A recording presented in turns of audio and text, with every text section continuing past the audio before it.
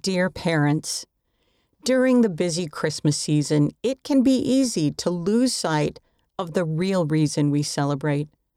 This year, think about how you can have a Christ-centered Christmas. What simple new traditions might help your family focus on the Savior? You can find one idea in the story on page 46. We hope the friend will help you invite the Spirit of the Savior into your home all year long. Merry Christmas, The Friend. Read by Jane Wise.